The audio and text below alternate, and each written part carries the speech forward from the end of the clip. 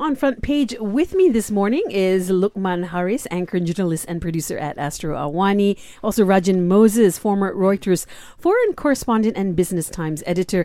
Good morning, guys. Good morning. Thanks for having me. Yes, good morning. And well, we're a little confused. We heard hints earlier this week of a cabinet reshuffle. Now, there's not going to be one apparently. So the question is, despite earlier hints, is a cabinet reshuffle going to help? Since, I believe it's going to be the same people just exchanging portfolios, I suppose. Luqman, your thoughts? Yeah, the Prime Minister has confirmed that this, change of portfolios will indeed happen. So in a way, the reshuffling will happen, but he doesn't know yet when. Obviously, he does know, but he's not going to tell us at this point. But it is going to happen.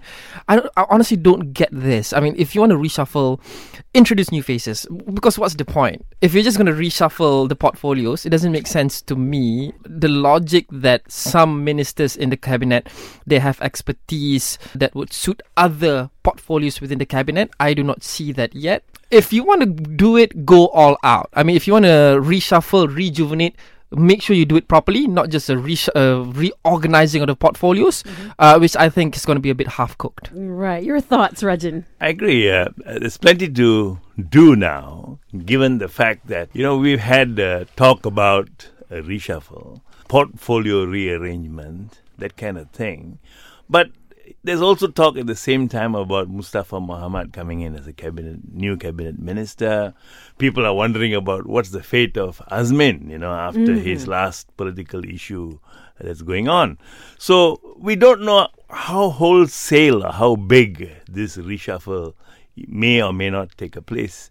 But definitely no smoke without fire. And the fact is that we really need to know very soon. It's only a matter of time. I think the addition or the reintegration of Tok Pa, Mustafa Mohamad, into the cabinet would be a very good move. Coming back to my earlier point, there has to be new faces. In fact, he's not exactly new, but experienced. He did a very good job at MITI, and I think they should have him back. And as for Azmin, I think, judging from his capacity to lead, I think he should stay within the cabinet. But we'll just have to wait and see. It's also left to be seen, what PKR is going to say, because Dr. M has still not told us about what his thoughts were with PKR. Yes. Over this, he spoke about DAP, Amana, going into the reshuffle. This is part of the problem. I do understand party representation. I do understand that is the deal that was made, which is normal in any government, basically, any coalition government. But when you let party representation be the,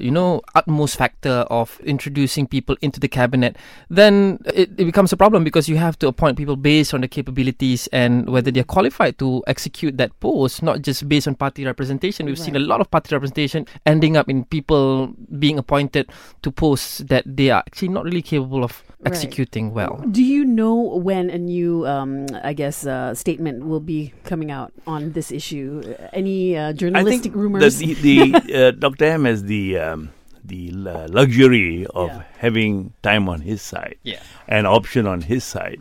So he can keep on guessing games for public if he wants to.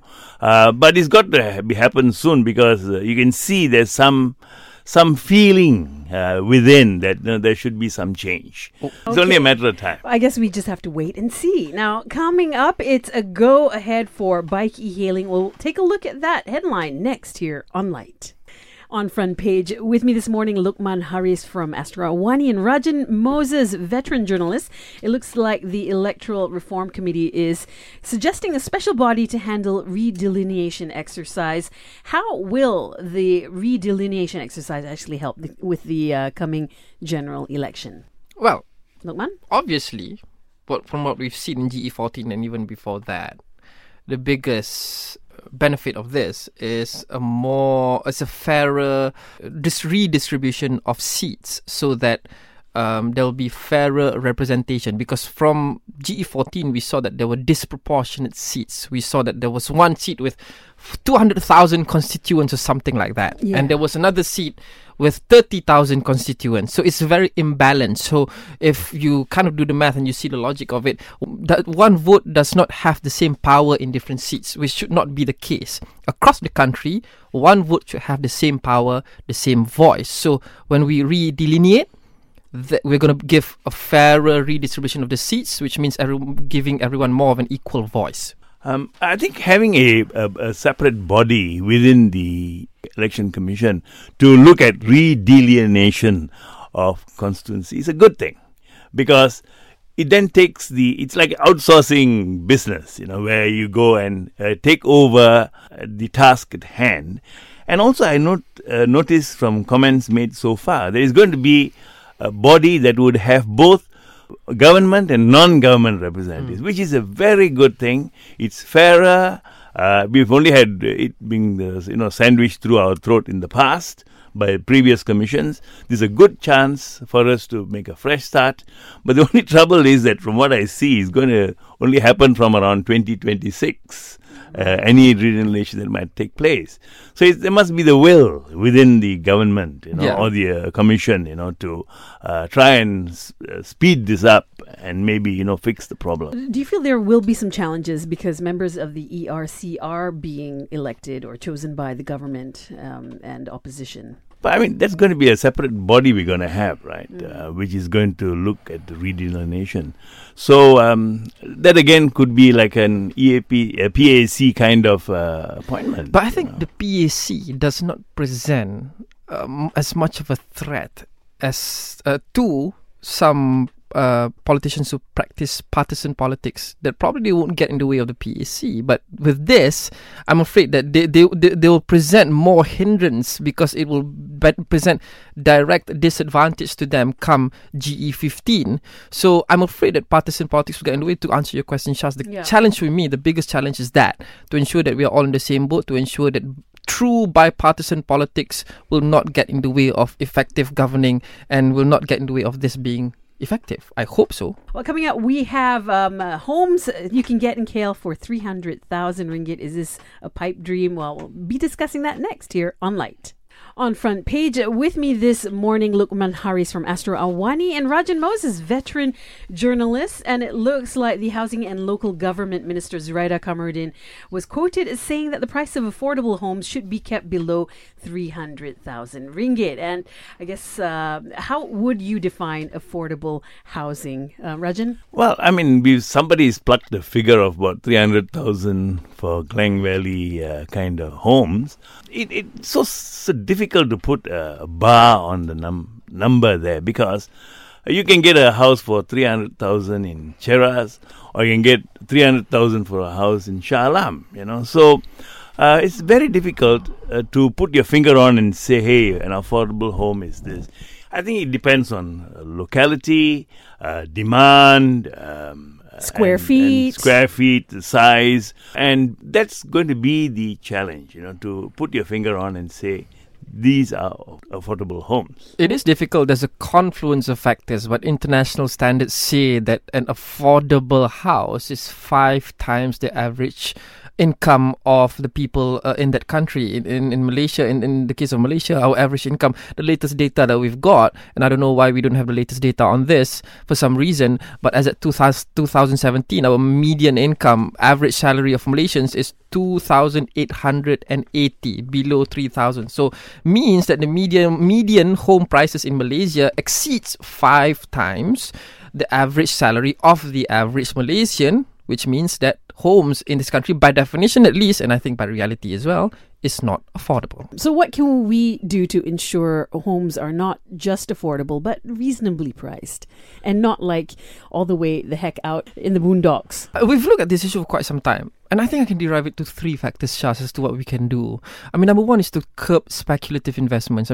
This is especially true for, foreigners coming into Malaysia. Yes. They obviously have more money, and they snap up all the homes, generally pushing up the price of homes. Recently we even hear of Hong Kong as wanting to escape uncertainty back in their home city, and buying as many as 200 homes in Malaysia. So this is one thing. Number two is talking about putting the horse before the cart. I've read countless, journals and articles, and a lot of them say that it's not really houses being expensive in Malaysia. If you compare it with the rest of the world, we are still on the more affordable side. It's just that our income is not growing. Yes. So these homes technically are not expensive because we have to, considering how things are around the world right now, homes are much more expensive, but it's just that we are not making enough. So that's the thing. Number 3, of course, is good old-fashioned corporate greed. Developers, we understand they are a business. The government has limited funds. The government has to do a million things with the limited funds that it has. Developers have to chip in more, have to cooperate more to produce more affordable homes. But affordable homes are not profitable for developers. Yes. They would rather build 500,000 ringgit, 1 million ringgit and above, have them snapped up by wealthy foreigners. But we have to find a middle ground. Developers have to play a more active role working with the government to not just chase profit, but look for a win-win situation that would help them protect the bottom line, but also contribute more affordable housing to Malaysians. Well, if you were making 6.6 million ringgit in salary a year, that wouldn't even be an issue. Coming up, we'll be talking about the Singapore Prime Minister's wife defending her husband's salary. That's next here on Light. And on front page with me this morning, veteran journalist Rajan Moses and Luqman Haris, anchor and journalist from Astro Awani. This was in the news just yesterday. Singapore Prime Minister's wife takes to Facebook to defend her husband's 6.6 million ringgit salary. I guess the question is, we're all wondering, is 6.6 million ringgit a year, is that what a Prime Minister's job is worth? Luqman? To me, no. But it's not our place to say because we're not Singaporeans. I've always been weirded out by this. Why does the PM of Singapore make so much? He makes $1.6 million a year, 4 times what the President of the United States, Donald Trump, makes. 12 times what Vladimir Putin makes, the president of the biggest country in the world, Russia. And 4 to 5 times of what all the European leaders make. The Chancellor of Germany, the leaders of Austria, France, Italy, what have you, even the UK.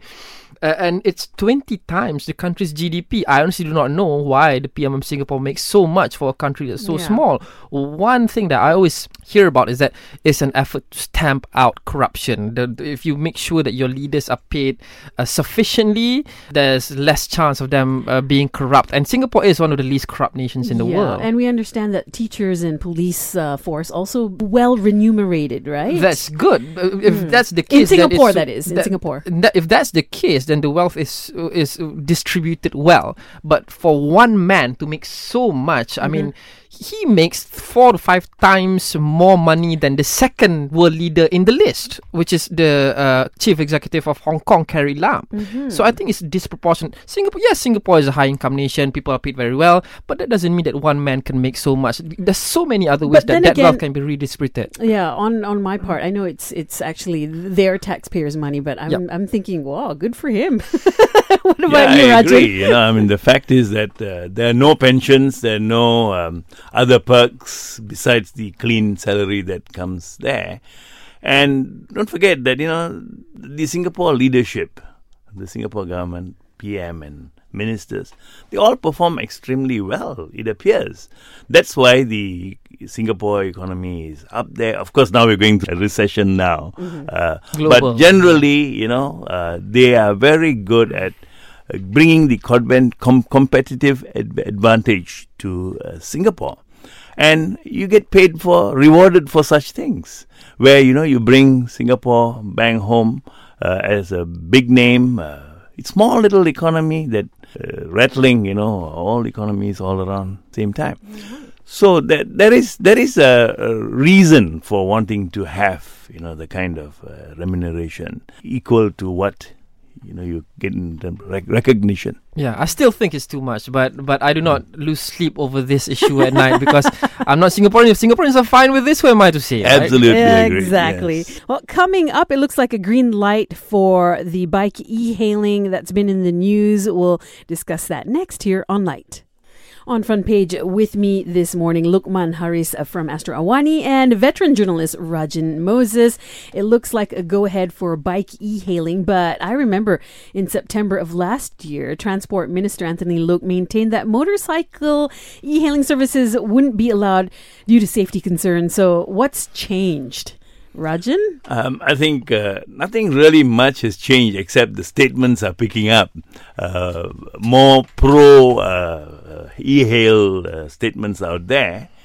When we look at it, this whole Gojek involvement in this matter suddenly has taken a twist, because nobody, bothered about this for a while. Now suddenly he's gained, after Jokowi, came into power and he came in to visit Malaysia, and then this Gojek idea became crystallized. So we got so many things that we have not done yet to facilitate this kind of e-hailing. We have road and ragers. there's a total lawlessness out there on the highways. Mm-hmm. Just look at Federal Highway in KL. Go no further. How are we going to manage these things? And then don't forget the fact that we've got motorcyclists who are, having problems with their insurance, their road tax and enforcement. Mm-hmm. I think let's get the perspective. We really need more control over about motorcyclists before we talk about e-hailing. That's where I respectfully disagree, because all these issues that we are facing with drivers as well. Road rages, recent cases mostly involve, so as I can remember, cars and not motorcycles. Oh, you should go onto highways more often, Lokman. So when we want to execute something, right, there's obviously pros and cons. And if we wait for the con side to be like totally nil for us to execute any new measure, then we won't get anything much done at all. The thing is, I think the pros of having Gojek far outweigh the cons. I mean, first of all, based on what I've heard and what I've seen, the service would be limited to within areas like KL and everything, where accidents are fewer for motorcycles because they cannot ride as fast. It's not really interstate highways where they can ride fast and get involved in accidents and things like that, because the concern is safety. Plus, I think it is a good way of motorcyclists generating extra income, extra revenue. We always talk about empowering the B40, the lower M40, for example, and most of these people ride motorcycles. And what better way for us to give a chance for them in their pastime, in the free time, to generate extra income? What about These are the people who need it the most. Have you ever tried getting on someone's, on the back of someone's bike? I have multiple times, and in fact, there was this one motorcycle e-hailing service last time called Digo in 2017, and they're talking about making a comeback now that the government is making this move. But before this, Digo was pretty much active, and I tried it. We did a special report of it in Awani, and it was very effective. If we wait for zero accidents for us to execute this, then we will never execute this. It's sharing economy. We need to catch up. That was Front Page. Of course, you can catch the entire interview. You can catch the entire hour on our Shock app. Just download the Shock app on Google Play or the Apple App Store.